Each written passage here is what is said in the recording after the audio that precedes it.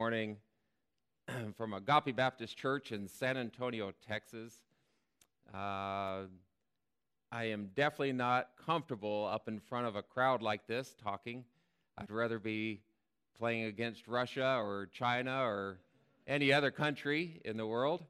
But I want to say that, the last time I did a speaking engagement, at the end of it, I was waiting at the back of the door, shaking people's hands as they were leaving, and a little boy come up to me and he gave me $1 bill.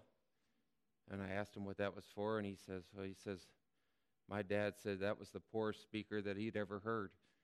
So please don't expect a whole lot out of me today. But I've been asked to give my testimony today, and what I hope that you see from this is there's a time in my life where I'm running from God, and then there's a time in my life where whatever He asks me to do, I'm willing to do, such as this today. I was born in Pasadena, Texas, eons ago, and I grew up immediately moving all over the United States. I left Texas at age of 3 and moved to Colorado. My dad was an aeronautical engineer, and so we moved quite a bit. My parents got divorced, though, when I was 5, and we lived there in Colorado Springs, and she got remarried again to a gentleman just a few years later. We then again moved at the age of 10. I moved to Arizona and started attending First Baptist Church of Mesa, Arizona there. And during Vacation Bible School one year, I accepted Christ as my Savior. And we attended church regularly for many, many years until we moved back here to Texas. And I attended all of high school in Lockhart, Texas, which is just a little bit east of Austin, about 45 minutes east of Austin, where I slowly started to not go to church little by little. Part of the reason for that was because I was growing up in a house where my stepfather was an alcoholic. And he had gone to several rehabs throughout his life, and none of them ever seemed to help him, nor did he really want the help. And long story short, because of his drinking and his smoking, he ended up getting gangrene in one of his legs. And he ended up having to have it amputated. And at that point, the doctor had told him, look, you better slow down on your drinking and your smoking, because if you don't, there's a possibility you'll lose your other leg. And it didn't slow him down a bit. He continued on drinking and smoking to the point where eventually it ended up killing him. He gave up on life. He truly gave up on life. He gave up on my mom, his family, and it ended up killing him. I knew I wanted to get away from the house at an early age, and so when I was in 10th grade, I actually signed up for the military into what was called the Delayed Entry Program. Lockhart didn't have a whole lot of jobs, and I knew I didn't want to go to college, and so the one choice I had was the military. And so I did. Less than a month after high school, I graduated and I was gone into the military. And I served in Germany. I was in Germany when the wall came down between East and West Berlin. I'd gotten married right out of high school as well, and was living over there and ended up having a beautiful baby girl that her mother and I, shortly thereafter, ended up getting a divorce. Through this whole time, we weren't going to church. I never went to church. I was actually running as far and as fast away from God as I possibly could. I got back to the United States, and we ended up getting a divorce. It only were together for a very, very short time. And when we went through that divorce, I myself started to drink pretty heavily. It's kind of one of those things in the military. That's what you do in the military is you drink. You don't have much to do, and you don't have a lot of money, but what you do is you hang out with your buddies and you drink. And so after the military, it was just kind of a natural thing for me to do is continue drinking to the point that I was a shop foreman, and at the age of 24, 25, I made a lot of money, but I had nothing to show for it because I drank every bit of it up. I actually lived in a trailer on my friend's land because I couldn't afford rent. So drinking ended up costing me my family. It ended up costing me my daughter. It ended up costing me vehicles and everything I had. My buddy and I were actually sitting one night talking about politics while drinking, which is never a good idea. And we had a disagreement. And I got upset, and I was like, oh, I'm going to leave out of here. And I remember grabbing a bag full of clothes and several refreshments to take with me and throwing them in the front seat of my pickup truck. And I remember leaving. I was up in Oregon at the time. And I remember leaving, and it was snowing outside. It was cold outside.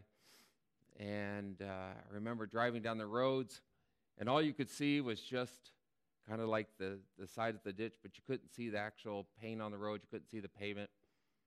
And that's what I remember. That's all I can remember until what I thought I woke up the next day. And I was in a parking rest stop, and I looked around, and when I woke up, there was no snow. And I didn't know where I was at. And so I actually physically had to drive down the street until I came to a street sign to figure out where I was, and come to find out I was in Wickenburg, Arizona. It's one of the lowest times of my life. Broke and an alcoholic myself. And my sister happened to live in Phoenix, and I contacted her and said, hey, I just happened to be in Arizona. Do you mind if I come by and hang out for a little while? And a little while ended up being a month, and then 2 months, and then 3 months. But shortly after living with her, I decided that I wanted to, throughout this whole time even up in Oregon, I just felt like God was calling me back. I knew something was empty inside me, and I needed to fill it.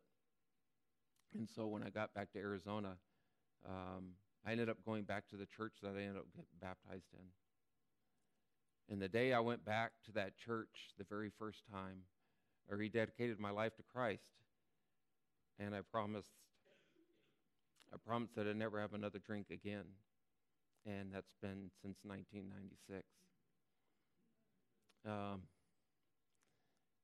Though I had been a Christian for many years, I was still a baby. You know, I didn't know much about Christ. So I continued going to church there for about 3 or 4 years, and still kind of running in my own way until we were having a mission trip in the year 2000. And this mission trip was down to Mexico, and I thought, oh, Lord, please don't call me down there. I don't speak Spanish, and I don't know what I'm going to do down there. I have no idea. They were going down to teach Vacation Bible School, and I knew there was no way I was going to be able to do that. And I drug my feet for probably a good couple months until finally I gave in and said, Lord, okay, I'll go. And so I go down there, and we get off the plane, and as soon as we get off the plane, the pastor who picked us up, his truck had caught on fire, electrical fire underneath the dash, and I thought, oh, well, Lord, here we are. This is perfect. This is why you called me down here. I'm a mechanic, and I'm here to fix this guy's truck, to fix this pastor's truck. Little did I know that while I was there, that I would end up meeting or seeing this little Hispanic Mexican gal at this church, and that was truly the reason why the Lord had called me down there. I didn't speak English, or I didn't speak Spanish, and she didn't speak any English at all. And I would smile at her, and she'd smile back, but I don't think she really even knew I existed. And I come back home to Mesa, and I would write her, and I wrote her for probably a good month until she finally responded back to me one day. I saw her a total of 3 times before I married her, and we got married in November in 2000, and so it's nearly almost 18 years ago, and it just shows that God has a plan for us. We had been married only 6 months, and she had gotten pregnant, and when she got pregnant, it ended up being a tubal pregnancy, and we lost our baby. And the doctor said, please don't try to have another baby for at least a year until her system gets back to normal and everything. And sure enough, 6 months later, one day after church, November 20th, 2002, I was out riding a motorcycle. And while I was out riding a motorcycle, I ended up having an injury. And it left me as a T4 paraplegic. So most people believe that, or think that when they talk about paraplegics, you think about an injury from the waist down. And the fact of the matter is depending on where you break your back is where you become a paraplegic. So mine actually starts here. Mine is actually right at chest level. So from chest down, I have no sensation anymore, which means I have no balance. It just causes a lot of issues. But nevertheless, I was in intensive care as a brand new paraplegic. I'd been married for just a year to a wife who still couldn't pronounce my name properly, and she was 10 years younger than I, and she was living in a country that she couldn't speak to very many people, and then on top of that, she didn't know how to drive. There was lots of things, and now she has a husband who is a paraplegic. But when I was there in intensive care, just a week after my injury, she walks in, and she has a pregnancy test showing that she's pregnant. My daughter, who's over here, has been a huge blessing in our lives. So God put the perfect woman and the perfect family back together when I finally gave in and decided to really, truly follow him. Several years go by, and I'm still trying to find my way truly into what God has in store for me. In 2007, I go to what's called the Veteran Wheelchair Games, and it happens to be in Milwaukee, Wisconsin. And I go there to compete in the summer games, which it's about 600 and something odd veterans that are in wheelchairs go and compete every year. And my event that I was going to compete in was shot put, discus, and javelin. And I practiced every day for, 6, 8 months. I don't know what it was. And I go there and I get a bronze medal in all 3 of them, only because there was 3 people in my event. I was horrible. I was truly horrible in this sport. And I knew right away that this was not the sport that I was going to be playing. And on one of my off days, they had an event called a Learn to Curl. And I thought, curl. So I was glad that they showed this film here, because here in Texas, when I tell people like curl, they ask you like weightlifting, you curl. No, it's a different kind of curl. And so I have to explain it to them. But I went to this event, and I never knew what curling was. But I went to it, and I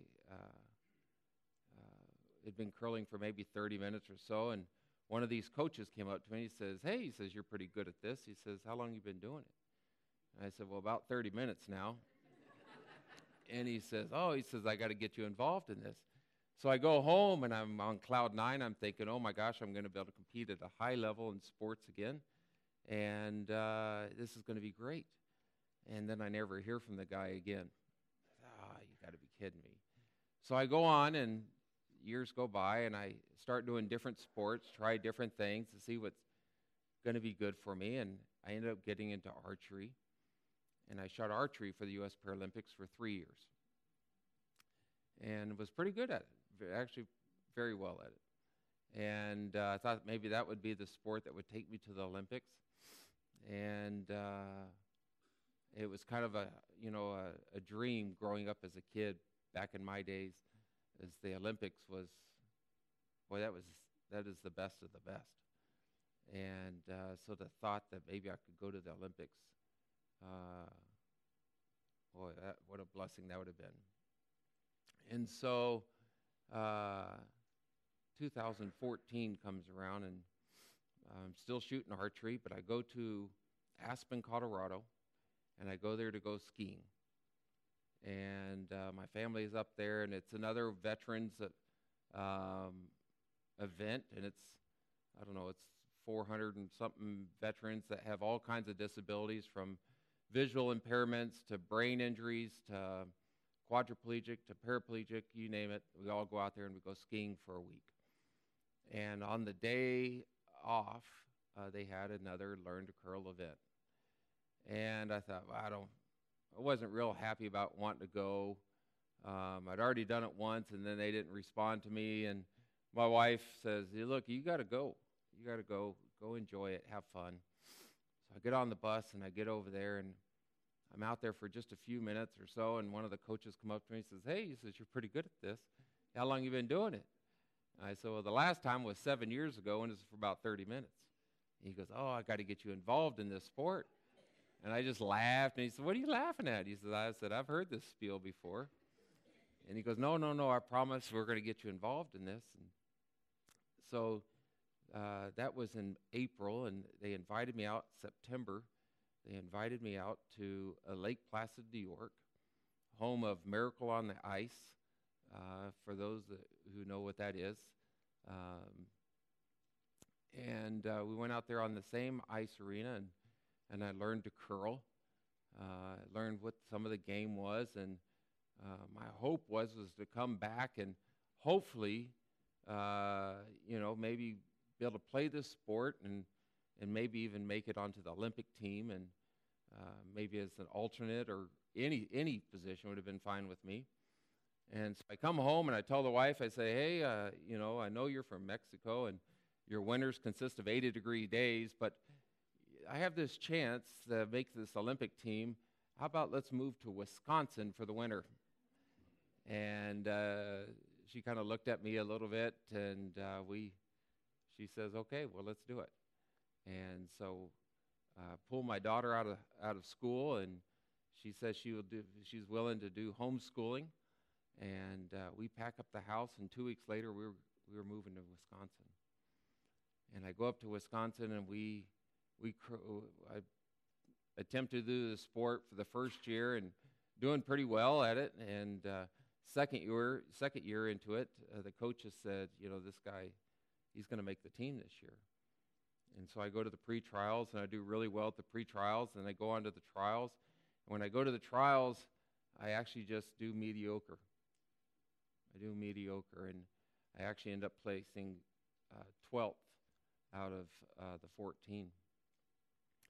And several people thought that I was going to quit.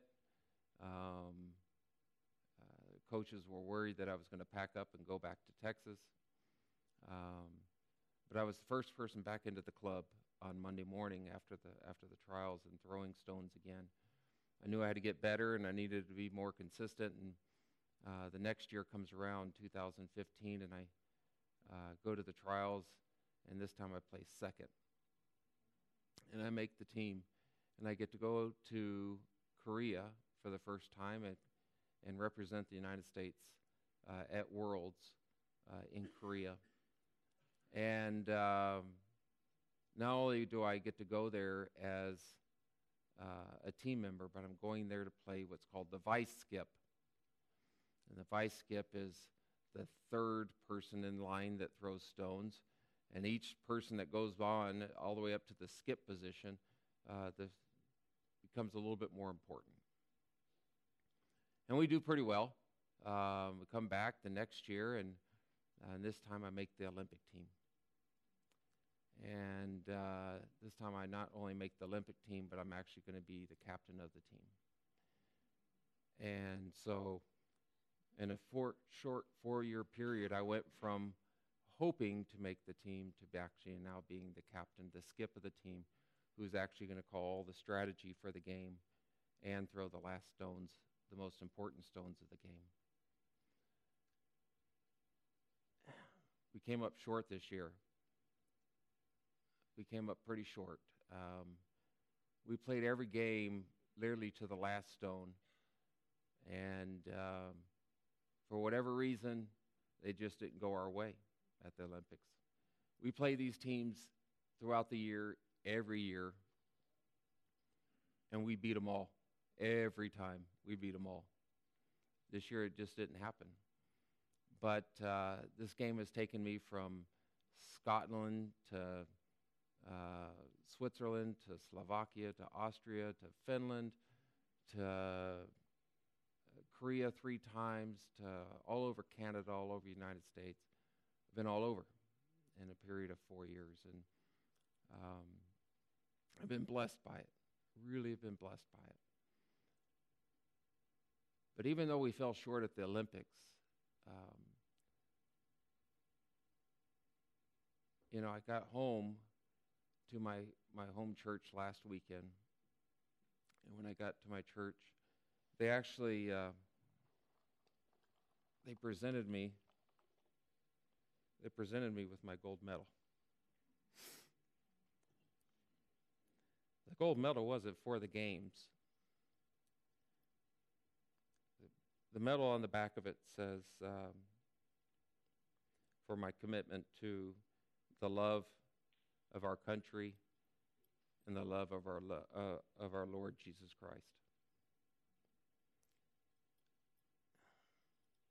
See, the fact of the matter is there's a gentleman on my team. His name is Steve Empt. Steve's an atheist. And I've been working on him for 4 years. He's not a Christian yet. But I work on him all the time. And through the middle of all of our games when we were struggling, I was blessed to be able to give a message to the team in Job. Job 1, where Job loses everything.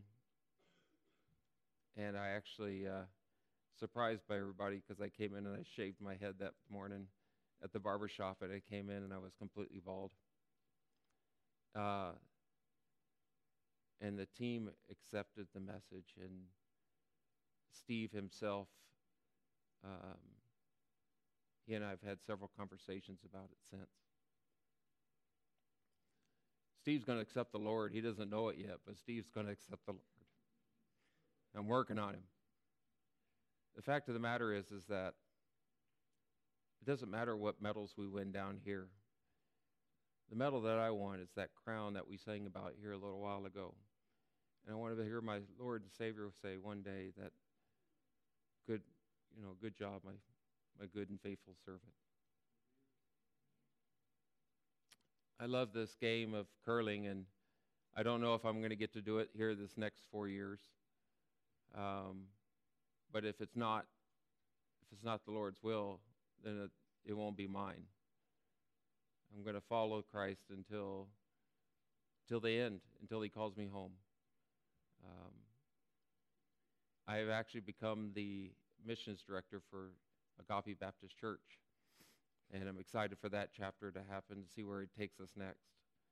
But I just pray that you would just continue to pray for us and my family and for me. You know, it doesn't matter. You can see my physical injury. The fact of the matter is we all have an injury. Every one of us has something that we have to deal with on a daily basis. And you either get to follow Christ and follow him, or you can run the other way. I just pray that somehow through this message that you can just pick up your cross and follow him. Amen. Let's bow in prayer. Father God, I just thank you for today, and I thank you for all the things that you do in our lives. Father, I just pray that somehow this message can be received to somebody here, Father, who is struggling, or maybe, Father, who doesn't know you. Father, I thank you for this opportunity to be able to come to this church. I thank you for all the opportunities, Father, that you placed before me, Father, and I just pray that I continue to be obedient to you. Father, we love you, and we thank you so very much for all the blessings that you give us. And Father, we just pray that you just go with us throughout this day and every day this week, Father. We just pray these things in your Son's precious and holy name. Amen.